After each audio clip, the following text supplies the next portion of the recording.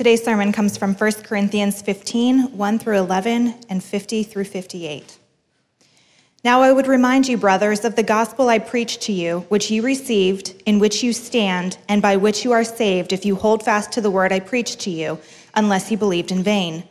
For I delivered to you as of first importance what I also received, that Christ died for our sins in accordance with the Scriptures, that he was buried, that he raised on the third day in accordance to the Scriptures, and that he appeared to Cephas and then the 12. Then he appeared to more than 500 brothers at one time, most of whom are still alive, though some have fallen asleep. Then he appeared to James, then to all the apostles. Last of all, as to one untimely born, he appeared also to me. For I am the least of the apostles, unworthy to be called an apostle, because I persecuted the church of God.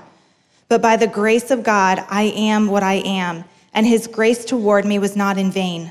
On the contrary, I worked harder than any of them, though it was not I, but the grace of God that is with me. Whether then it was I or they, so we preach, and so you believed. I tell you this, brothers, flesh and blood cannot inherit the kingdom of God, nor does the perishable inherit the imperishable. Behold, I tell you a mystery. We shall not all sleep, but we shall all be changed, in a moment, in the twinkling of an eye, at the last trumpet. For the trumpet will sound, and the dead will be raised imperishable, and we all shall be changed. For this perishable body must put on the imperishable, and this mortal body must put on immortality. When the perishable puts on the imperishable, and the mortal puts on immortality, then shall come to pass the saying that is written, Death is swallowed up in victory. O death, where is your victory? O death, where is your sting? The sting of death is sin, and the power of sin is the law. But thanks be to God who gives us the victory through our Lord Jesus Christ. Therefore, my brothers, be steadfast, immovable, always abounding in the work of the Lord, knowing that in the Lord your labor is not in vain. Author Stephen Covey, he shares his experience on a subway in New York one morning.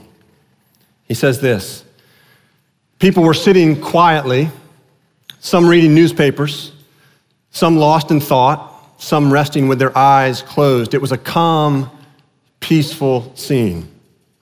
Then suddenly, a man and his children entered the subway car. The children were so loud and rambunctious that instantly the whole climate changed. The man sat down next to me and closed his eyes, apparently oblivious to the situation. The children were yelling back and forth, throwing things, even grabbing people's papers. It was very disturbing. And yet, the man sitting next to me did nothing. It was difficult not to feel irritated. I could not believe that he could be so insensitive as to let his children run wild like that and do nothing about it, taking no responsibility at all. It was easy to see that everyone else on the subway felt irritated too. So finally, with what I felt was unusual patience and restraint, I turned to him and said, "Sir, your children are really disturbing a lot of people. I wonder if you couldn't control them a little more." The man lifted his gaze as if to come to a consciousness of the situation for the first time and said softly, "Oh, you're right. I guess I should do something about it. We just came from the hospital where their mother died about an hour ago. I don't know what to think, and I guess they don't know how to handle it either." Change of perspective. Stephen Covey goes on to say, "Suddenly, I saw things differently. And because I saw differently, I thought differently. I felt differently. I behaved differently."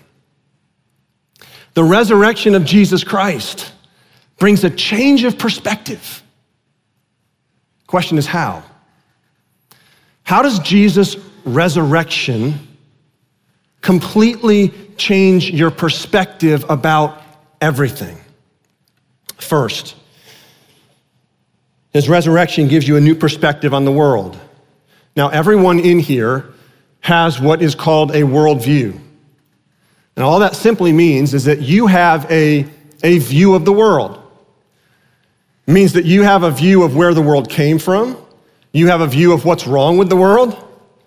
You have a view of the solution to the problem in the world. And you have a view to where this world is going. Now, you may have not thought through that, but if somebody were to press you with some questions, you would start coming up with some answers. In other words, you do have a view of the world, a story of the world, how it fits together. And what you think or believe about the resurrection of Jesus Christ flows out of that worldview. Let me explain it this way. There's a lot of people that would look at the first century when surrounding Jesus' death and resurrection and say, listen, those were ancient times where people had a view of the supernatural. They believed in the supernatural, and so to them, it was very plausible for a man to bodily come out of the grave. But we live in a different age 2,000 years later. We live in a scientific age, and where it's been proven that just can't happen. There is no such thing as the supernatural. And so Jesus coming bodily out of the grave just didn't happen. It's not plausible. And so there can be this, well, in ancient times, they had that category for a resurrection, but now today we don't. The reality is that's not true. In the first century, surrounding Jesus' death and resurrection, there were two major worldviews, and neither of them had category for a resurrection like Jesus. You had the Greeks and the Romans, and they believed that the body was bad, the spirit was good, and that at death, the soul was liberated from the evil body. So the idea of a bodily resurrection to them was not good, wasn't a positive thing. Then you had the Jews who believed there would be a general resurrection at the end of time, but they had no category for one man raising before the end of that time. The point is this: they didn't have a category for the resurrection when it happened, as you may not have a category for the resurrection today. That it's no different. So the question is this then: why did the early Christians believe that Jesus rose from the dead, bodily came out of the grave, if they had no category for it? And the answer is in verses 5 through 8, 1 Corinthians 15. They had a worldview shift overnight. Thousands of Greeks and Romans and Jews literally overnight believed that this man bodily came out of the grave. Overnight, worldview shift. And Paul, describing it here, says that Jesus appeared to a combination of individuals, and then he appeared to groups of people. In fact, in verse 6, we read that he appeared to more than 500 brothers at one time, most of whom are still alive today at the time this letter was written. Now, what's the significance of that? Why does Paul provide that detail? Because if there were most of those 500 people still alive when Paul wrote this letter, which was about 20 years after Jesus' death and resurrection, and they were still alive, that if it didn't happen, if it weren't true, then this never would have circulated. It would have been refuted. But no, those most of 500 people were alive still, and they read it and they went, amen, yes, we saw him. We saw him. He appeared to us. We touched him. They had a worldview shift overnight, and it absolutely shattered their old perspective and gave them a brand new perspective, one that explains the rapid rise of Christianity, of early Christianity, and that explains why they were so different from the world around them. In fact, there were, of those early Christians in this period, there were three major differences or significant differences between them and those around them. When epidemics would hit cities in the Roman Empire, people would flee. But the early Christians would stick around, and they would help the sick, and they would tend to the sick, and they would contract and be infected themselves, and many times they would die. They had no fear of death. And when they were persecuted, when they would suffer for their faith, they didn't reply or respond with terror. They prayed for their enemies. They had this remarkable ability to forgive. And then in the Roman Empire, they had conquered all the countries around, and they had opened up the borders so that it was all free-flowing, which means there were cities that had people from all different nations. It was a multi-ethnic situation, but it was segregated. The early Christians were incredibly inclusive of all races. There wasn't a pecking order. There wasn't segregation. And so the churches represented all these nations, and it set them apart. And the reason they were different is because they believed something about the future that informed how they were living in the present. Namely, that Jesus had risen from the dead, that he was alive, and that he was coming back to renew the world. And that belief in the future of the resurrected Jesus alive and coming back completely transformed and shaped their present. I think we underestimate the degree to which we are shaped now by what we believe about the future. Let me give you an example of this. Imagine two women working the same menial job for the same difficult boss in the same poor working conditions. And one woman is promised $15,000 after she completes 1 year of this work. The other woman is promised $15 million after she completes this same 1 year of work. Now, you can imagine which woman's gonna work very differently in the present, right? The one that's promised $15 million will work very different in the present, but it has nothing to do with her present conditions, does it? It has to do with what's been promised. In the same way, the resurrection of Jesus changes your perspective. And it gives you a promise of the future of what Jesus' resurrection speaks to that changes your perspective today and shapes the way you actually live today. How? Well, let's go to the second point. How does Jesus' resurrection completely change your perspective on everything? Right? It changes your perspective on the world. It gives you a completely new worldview. Second, it gives you a new perspective on death. Look at verse 55. O death, where's your victory? O death, where is your sting? The sting of death is sin, and the power of sin is the law. Now, the word sting here, it means a poisonous sting. Like a scorpion bite would be poisonous and lethal. But in the scorpion bite, the bite's not what gets you, right? It's the poison in the bite. What Paul's saying here is that it's the poison in death. It's the poison of death that gets you. What is that poison?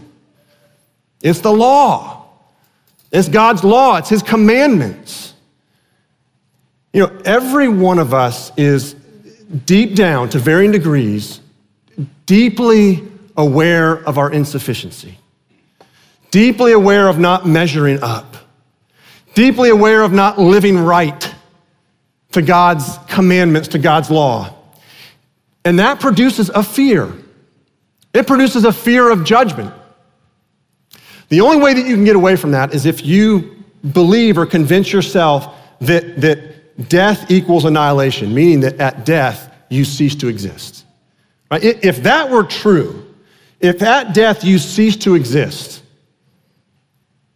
the sting of God's law wouldn't be there. It wouldn't matter. In fact, earlier in the chapter, Paul says in verse 32, if the dead are not raised, let us eat, drink, for tomorrow we die. Right? So if you cease to exist at death, then make the most out of your 70 to 80 years or whatever you're given, right? But we can't be sure of that. In fact, just look at our culture. Look at the movies, the books, the shows that are produced about life after death. There's this fascination with it. Why? Because there is life after death. The scriptures speak to it. And if that's true, if death doesn't equal non-existence, but it means there's a future, then there is a fear of judgment because deep down we all know that we haven't lived up to God's law and his commandments. Jesus' resurrection takes away this poison. It takes away the sting. Jesus' resurrection is the assurance that he has paid for your sin in full. that he paid the debt of sin in full. And so the sting is taken away. This is what Paul's talking about earlier in the chapter in verse 17. He says, if Christ hasn't raised from the dead, then you're still in your sin. If Christ hasn't raised, there is no forgiveness. You're still stuck in your sin. But he has raised, and he's the assurance that your sin has been paid for. If you shop at Costco, and you're anything like me, there's something frustrating that happens when you're about to walk out the building. It's time-consuming, it's frustrating, and what is it? They check your receipt. If it's a busy day, you stay in line a long time before your receipt gets checked and you leave. Now, I probably shouldn't be so frustrated. I should be thankful, right? Because that keeps shoplifting down and drives the prices down and benefits me. I should be thankful. I'm typically not, especially when you have kids. And I think Costco's figured this out, right? What do they do if you have a bunch of kids with you? They put a nice smiley face on your receipt and they give it to your kids, right? They draw a picture for your kids. All right, I digress. The point is this. The point is this. When I leave Costco, I give that checker my receipt. And that is proof that I have paid for the merchandise in my cart and that I don't leave in debt to Costco. Jesus' resurrection is like the cosmic receipt that says it's been paid for in full. Jesus took judgment for you. He took all of it for you. So that as you approach death, right, which we all approach every day, we don't know when our last day is, we don't approach it with fear of judgment because the sting of the law is gone. The poison has been taken away by Jesus' resurrection.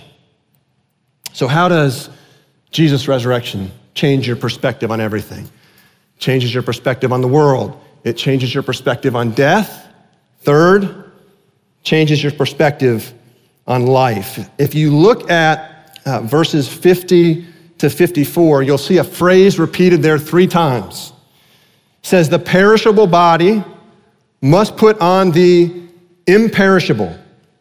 Now, this is describing, verse 52, in a moment, in the twinkling of an eye, at the last trumpet. This is describing when the resurrected Jesus returns to renew everything. And what it says is that when that happens, that the perishable, notice what it doesn't say.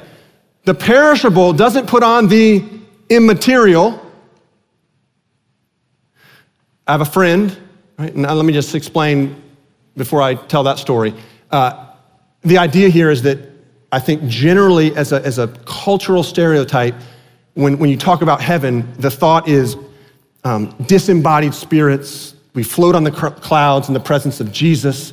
I have a friend who said he grew up hearing that. That was kind of basically what was taught, that heaven was just when we'd go up and as a spirit and float around and be in the presence of Jesus. And he said, that wasn't all that attractive to me. I couldn't get very excited about that. And it didn't make sense that if God created a physical world and gave me a physical body, why would heaven suddenly be no physical, just this immaterial existence? The answer is it's not. It says the perishable puts on the imperishable, which means when Jesus, the resurrected Jesus, returns, that you're going to get a better physical body. You could argue that you'll be more physical in the new heavens and the new earth, that you'll receive a glorified body like Jesus, one that is not susceptible to sickness and disease and cancer and illness, a body that's perfect, and that the new heavens and the new earth will be a physical place. Like the garden in Genesis 1 and 2, right? This beautiful garden, except impervious to sin forever. And so perishable to imperishable means that we are going to receive a glorified, better physical body, that this earth and everything will be renewed, no more sin, darkness, destruction. It'll be as God intended it. Martin Luther, He was a theologian and a priest in the 1500s. And he was asked this question. He was asked, if you knew the resurrected Jesus was coming back tomorrow, what would you do? And he said, I would plant a tree. Now, that's an odd answer, but really insightful, right? That the resurrected Jesus is going to come back and renew this entire earth and this entire world. Renew our bodies as they were always intended to be. Now you say that's great. A glorious future, a beautiful future, that's great. But what does that mean for me today? Because things aren't so glorious today. Things aren't so glorious. What about my pain and suffering and hardship today? Do I just have to wait and just wait for that day that comes when things will be perfect? Does my pain and suffering and hardship just get thrown away? Is resurrection, is it just a consolation for suffering that one day in the new heavens and new earth, I'll just be kind of comforted for all the tragedy and the loss and the pain I experienced on the earth? The answer is no. No, look at the end of verse 54. It says, death is swallowed up in victory.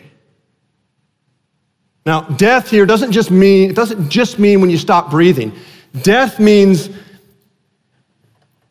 all the corruption that entered the world after Genesis 3 that has caused our bodies to one day die. We weren't made to die. That's because of Genesis 3 and sin entering the world. But death means all the sickness, the suffering, the aging, the deterioration of the body, bad backs, bad hearts, bad cancer, everything. And what it says here is that death is swallowed up in victory. See, resurrection doesn't just remove suffering, it swallows it.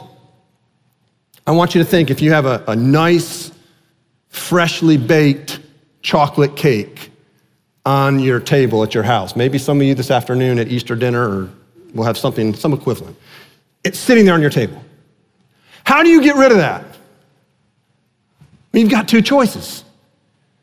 You either throw it away or you eat it. You swallow it. When Jesus hung on the cross, he swallowed suffering. He ate it. All of it, all the evil, all the brokenness, all the suffering, in such a way that he swallowed it, and when he rose from the dead, his body, his glorified body, still bore the marks. You remember Thomas, right? The nail marks were still in his hands. He still had the spear scar on his side. And those scars, which on the cross were a source of incredible pain and sorrow, now in his resurrected body were marks of joy and victory. And what that means is that your pain and your hardship and your sorrow is not thrown away. It's not wasted. That the pain you experience on this earth will somehow enhance and make greater the joy of eternal life in the new heavens and the new earth. We have a number of people in our congregation, Don prayed for them, who are currently suffering between disease, between cancer, between bad hearts. One of those is our beloved Carly Naramore. And she's actually gone through both. 10 years ago, she had breast cancer. And all of the chemotherapy that she received ended up weakening her heart to the point now that her heart is failing, and she is sitting in Mayo Clinic this morning awaiting a heart transplant. She's in her mid-40s. Last Sunday when I visited her, she said, as we were talking about what she's going through with Joe and the family, she said, if this was in vain, this would be really hard. She said, if there were no purpose to this, this would be really hard. But resurrection The resurrection of Jesus promises that it is not in vain. That somehow the pain and suffering that we go through in this life will enhance the joy that we have in eternal life with Jesus.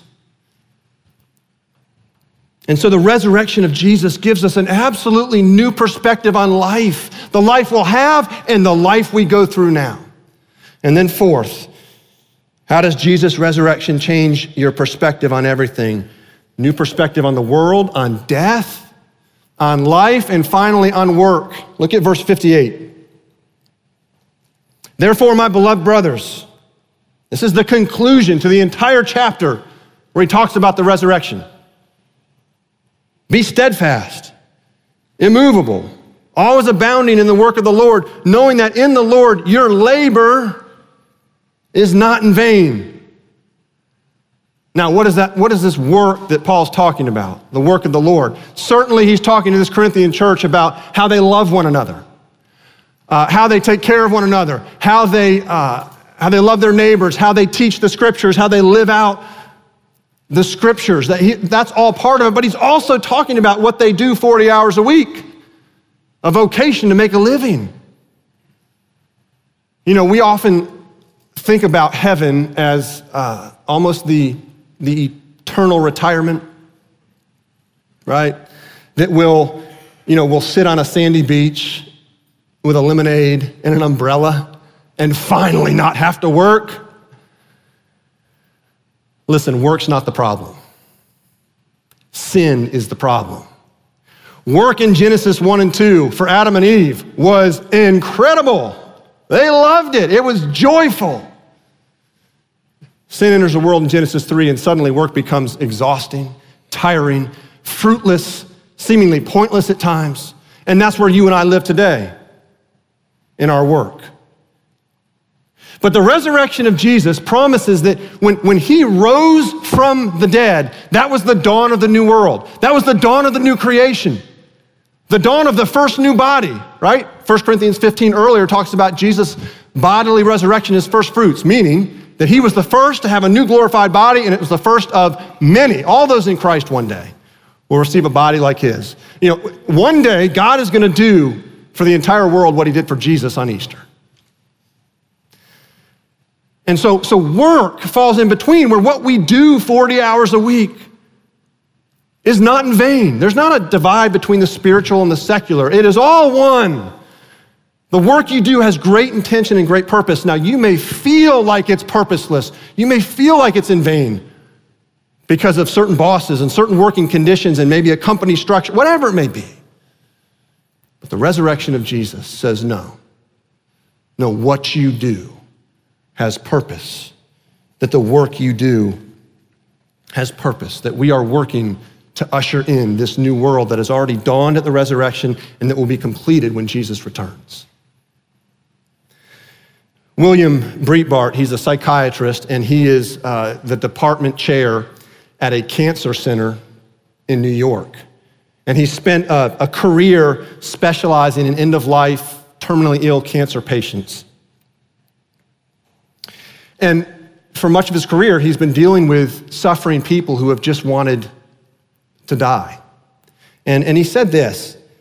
He says, when I walk in the room, my patients will say, I only have 3 months to live. If that's all I have, I see no value or purpose to living. He had a former IBM executive patient that he was dealing with who had colon cancer. And this former exec said this, everybody said how important it is to have a positive attitude, but I'm not Lance Armstrong. I want to jump in the grave. If death means non-existence, Breitbart's patients reasoned, then what meaning could life possibly have? And if life has no meaning, there's no point of suffering through cancer. Then he goes on to describe in the mid-90s when the physician-assisted suicide started to really become a hot topic and he had to deal with it. And it made him start to wonder what is going through the mind of a patient, right, who is asking him for a prescription, basically to end their life. He wanted to know what's what's going on. And his assumption was that that their life was so terribly painful, they just wanted to escape the pain. But he found out something very opposite. That almost every patient that he asked, the reason why they wanted to end their lives is that they had completely lost any sense of meaning or purpose. And he went on to say this. He knew he could treat depression with drugs or therapy, but he was stumped when it came to treating meaninglessness.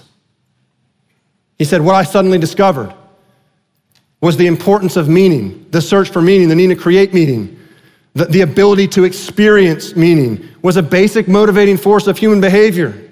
He said, we were not taught this stuff at medical school, exclamation point.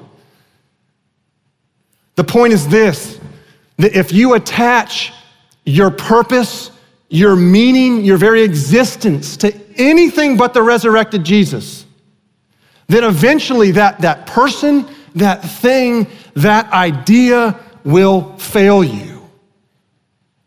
That only in a relationship with the resurrected Jesus will you find meaning and purpose that transcends everything that you experience in this broken world.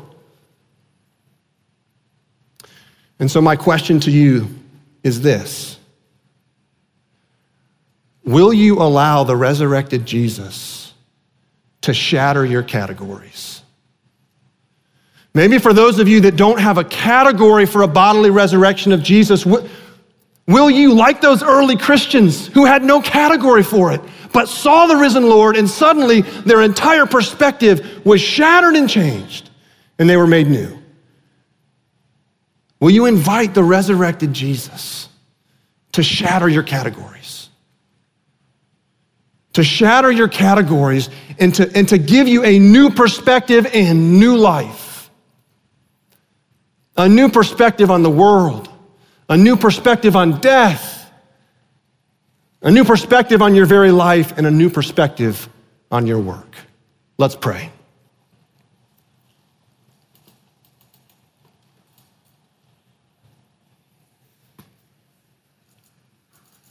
Father, thank you for the promise that your son Jesus has risen, that he's alive, and he's at your right hand. Father, I pray for those that are here that maybe don't have a category for resurrection or have some sort of worldview or picture of the world that won't allow it to even be plausible, that you by your Spirit would shatter that, just like you did for those early Christians. The women that showed up at the tomb, the disciples, the 500, that they saw the risen Jesus and they couldn't deny it. And that it caused them to be different. They didn't fear death. They had a remarkable ability to forgive. They were inclusive of all races. That, Father, you would, by your resurrection, shatter our old categories and give us a new perspective, give us new life. Father, I pray that everyone here would bow the knee to your son Jesus, who is alive and who is returning one day soon to renew all things. That, Father, as we close in worship now and sing to you about the victory that is ours in Jesus, would you fill our hearts and flood our hearts with the hope and the victory of the resurrection. And we pray this all in Jesus' name. Amen.